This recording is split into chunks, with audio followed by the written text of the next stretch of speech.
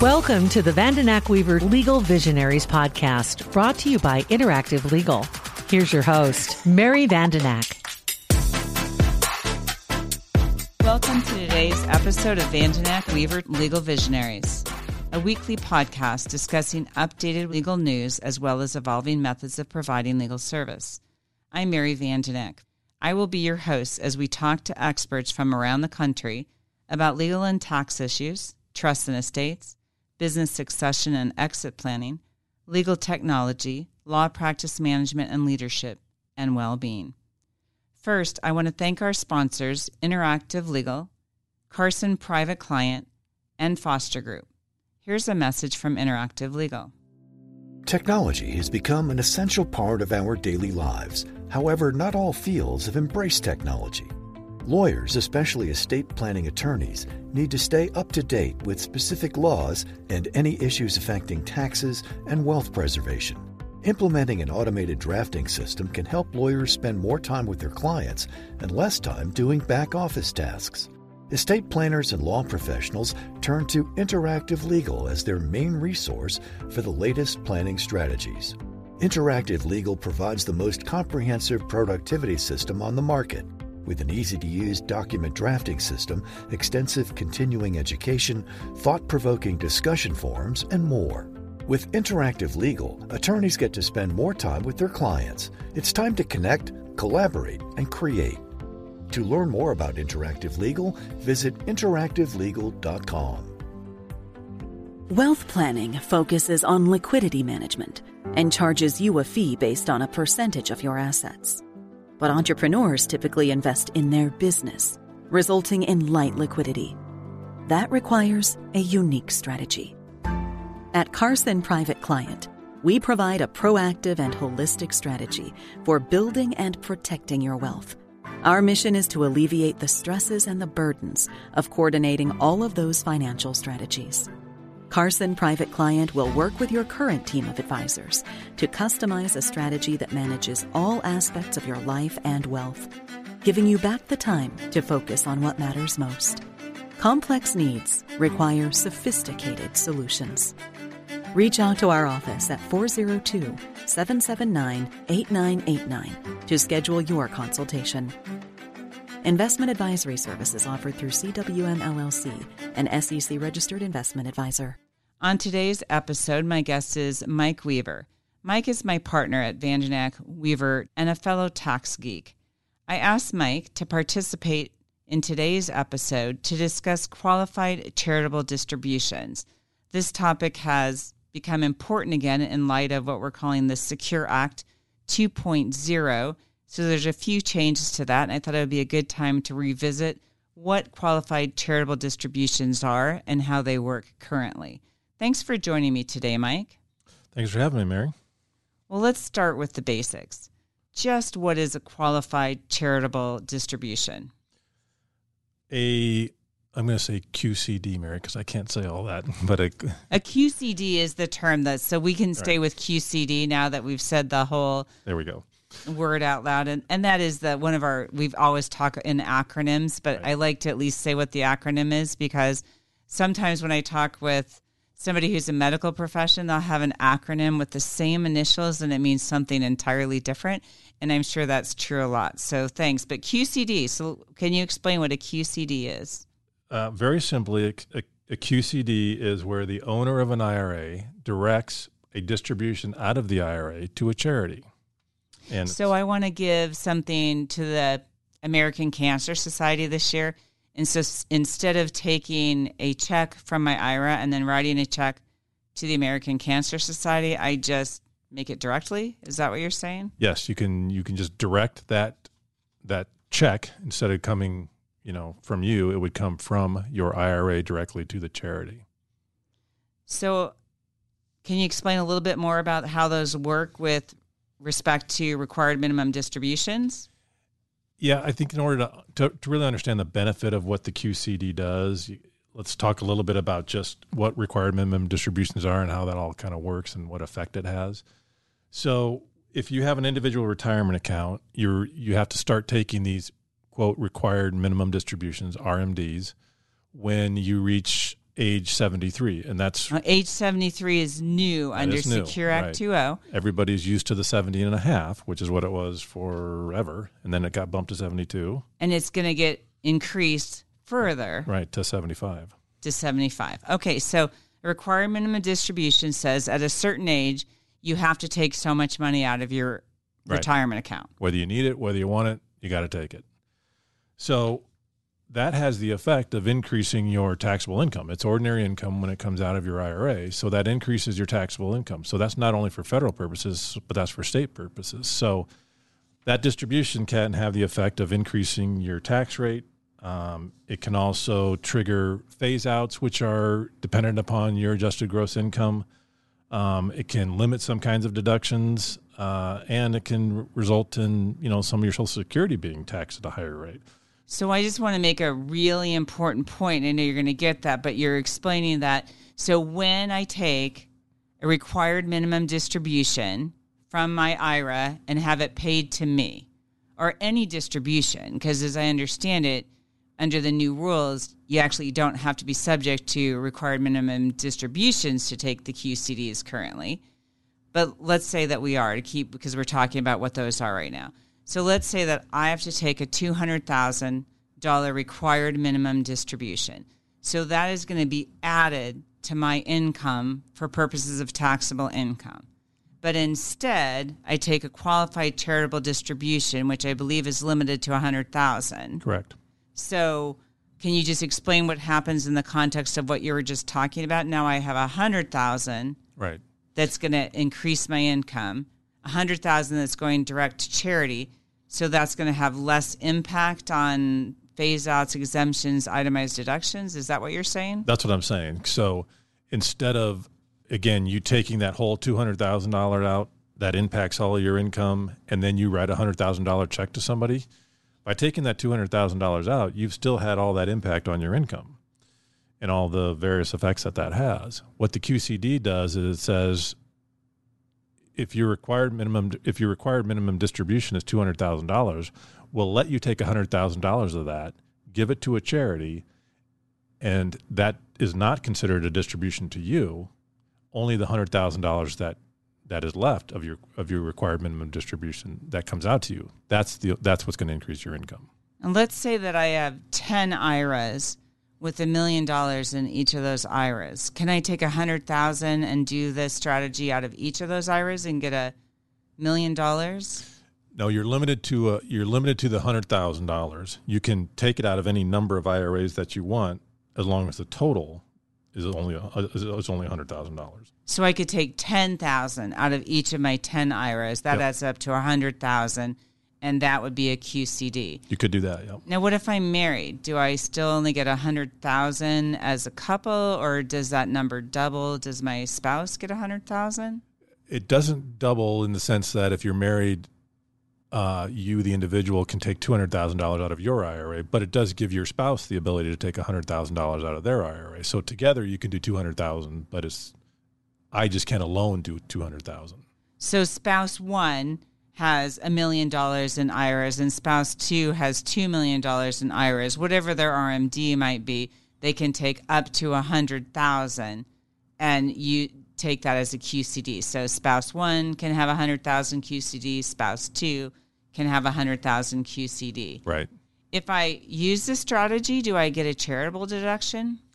No, you do not get a charitable deduction. And again, that's sort of the trade-off for it not being included in your income when you do the QCD. So it's not included in your income, but you do not get a charitable deduction for it. So the way the math works, as I understand it, though, is that if I took that entire distribution, and we'll just stay with the $100,000, we'll assume that I have a RMD of $100,000, and I use that as a QCD.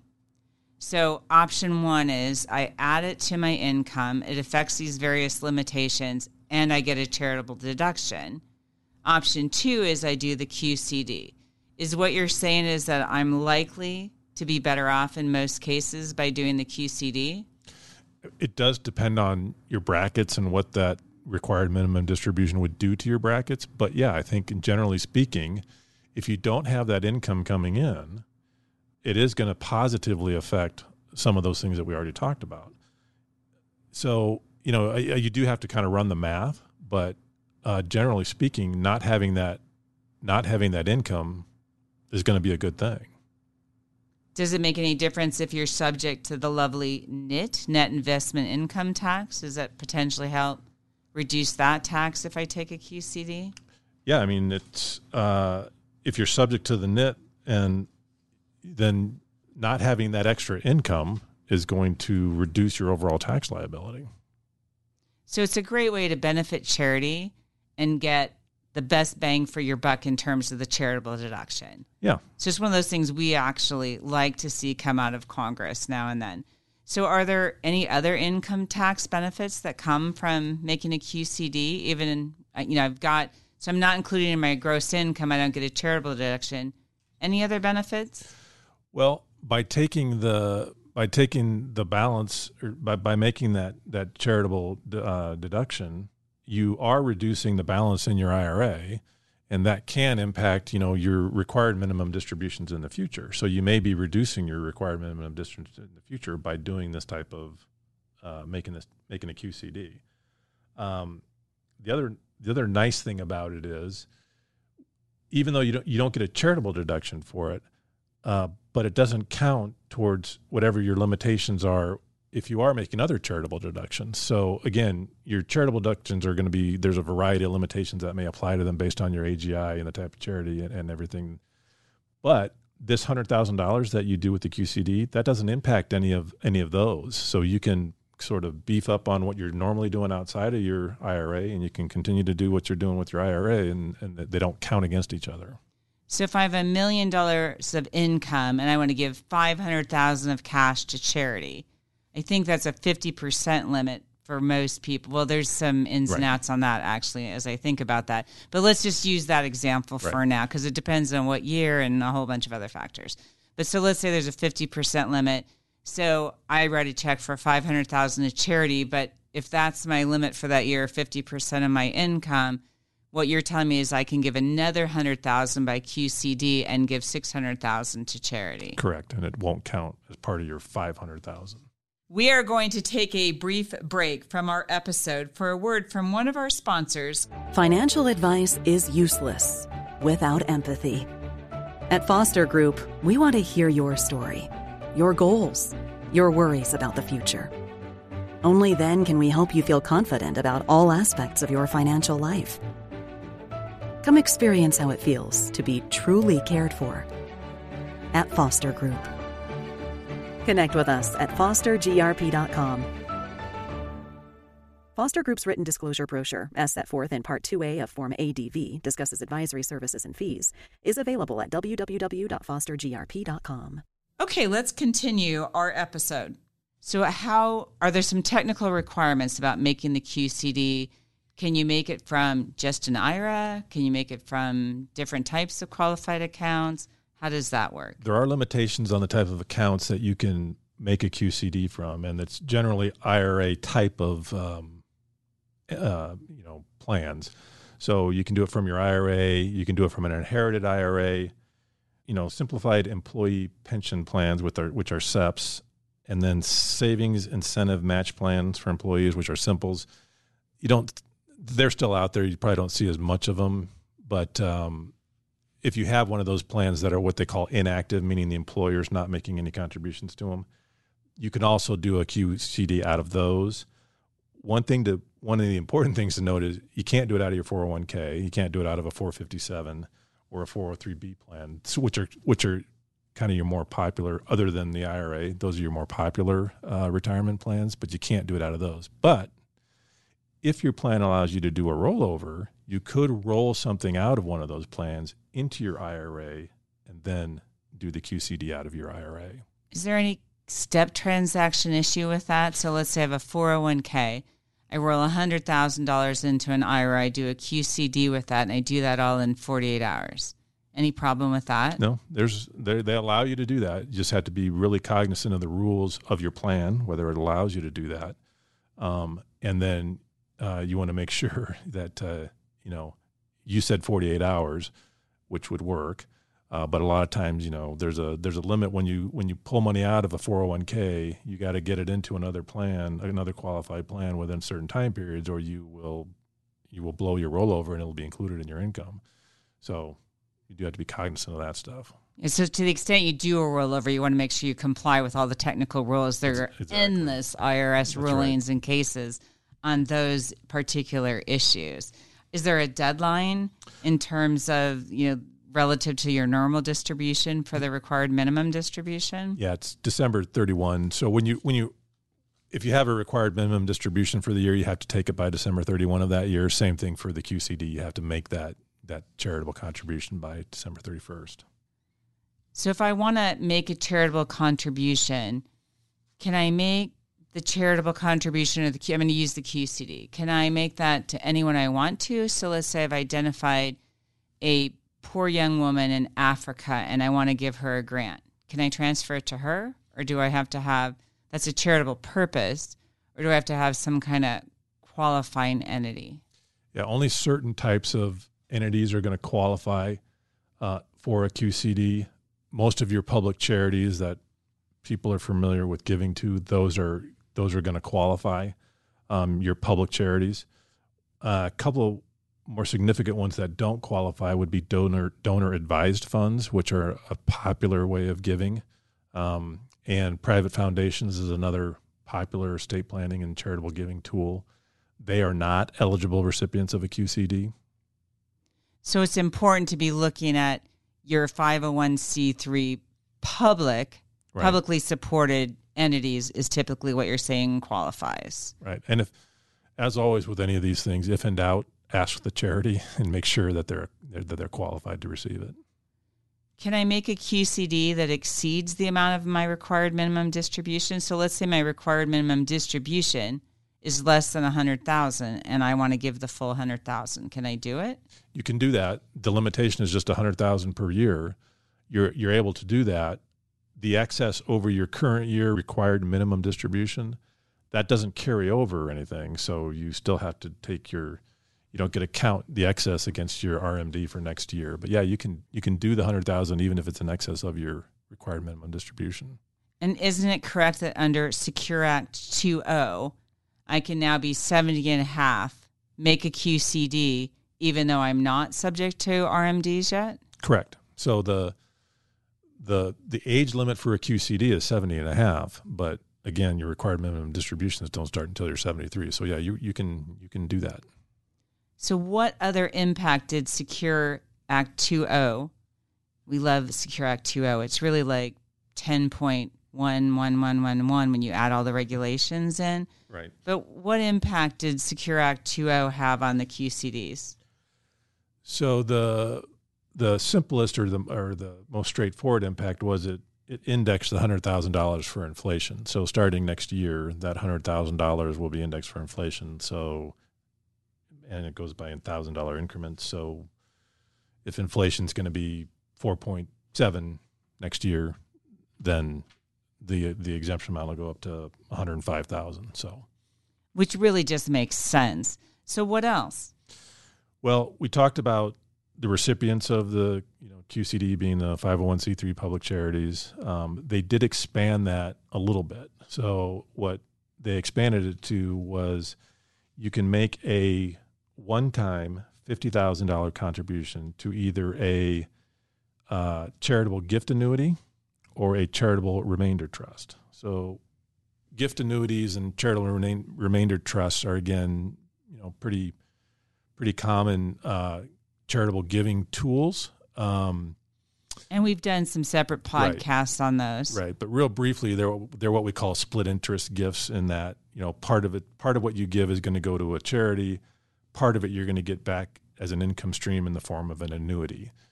So it did allow this one-time $50,000 QCD to either one of those types of entities. Now, it's a one-time thing, so you can't do $50,000 this year and then $50,000 next year, and you can't do $5,000 this year and $45,000 next year. It's a one-time thing. So it is a nice addition, though. Charitable gift annuities are a common tool for charitable giving.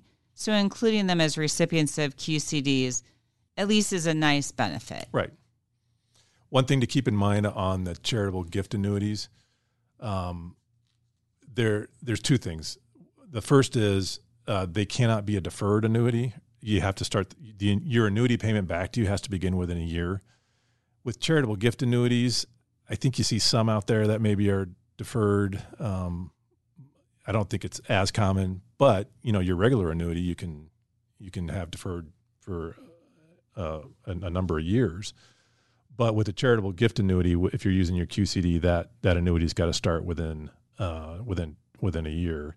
And the other thing is that the annuity, the rate has to be at least 5% for some younger donors, and I think the age is around 60 or 61. Based on the tables that most charities use, you're not going to get there doing a $50,000 gift at that age. So that could be something just to keep in mind if you're thinking about doing that. And what about using the QCD to fund a CRT? Any things to keep in mind there? Well, that's again, I think it's a nice addition to the list of charities that you can give to. But a charitable remainder trust, and again, we've talked about these before, they're not an uncomplicated vehicle. And to set one up for a $50,000 gift, I'm not sure it would make economic sense. I'm not sure the charity that you're involved in would want to do it. They'd probably rather you just write them a $50,000 check. But so there's the possibility that it may just not make a lot of economic sense to do a CRT with $50,000, and you can't combine other gifts into the CRT with your $50,000. So you can't say, okay, with $50,000 isn't economical, I'll put another $100,000 donation in there and make it economical. The way Secure Act 2.0 is written, the CRT can only have the QCD in it. So only the $50,000 QCD. If it has $1 of anything else, then it blows it. So we have this complex strategy for a minimal amount. So we like the fact that Secure Act 2.0 added some additional options, but realistically, we like to see those options become a little more viable, right? In terms of that ought to get revisited. And I think there's a lot of commentators who are providing some comments, and we're hoping to get that strategy to work just a little bit better because it opens up. The charitable giving is hugely important to charities, and creating strategies that work for donors is really important. And the way that's structured, while a step in the right direction, isn't quite there yet. But again, we're appreciative that it exists. So any last thoughts on this topic today, Mike? I just think in general that the QCD was a very nice thing that Congress did for everybody, particularly for older individuals when they're getting near that age where they're just taking out all of those RMDs, and they don't want that retirement account included in their estate because they know what the negative tax impact of that is, and to their heirs. This gives them a great opportunity to make $100,000 donations to a charity, and in a very tax-effective way.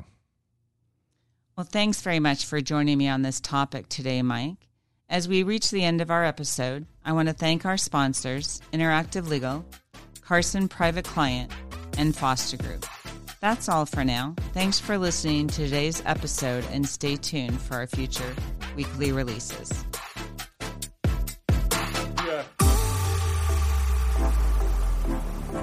Vandenack Weaver Legal Visionaries is made available by the firm and its attorneys for educational purposes and to provide general information, not to provide specific legal advice. Use of the Vandenack Weaver Legal Visionaries podcast does not create an attorney-client relationship between you and the firm or any of its attorneys. The Vandenack Weaver Legal Visionaries podcast should not be used as a substitute for competent legal advice, and you should contact an attorney in your state about any legal needs or questions you may have.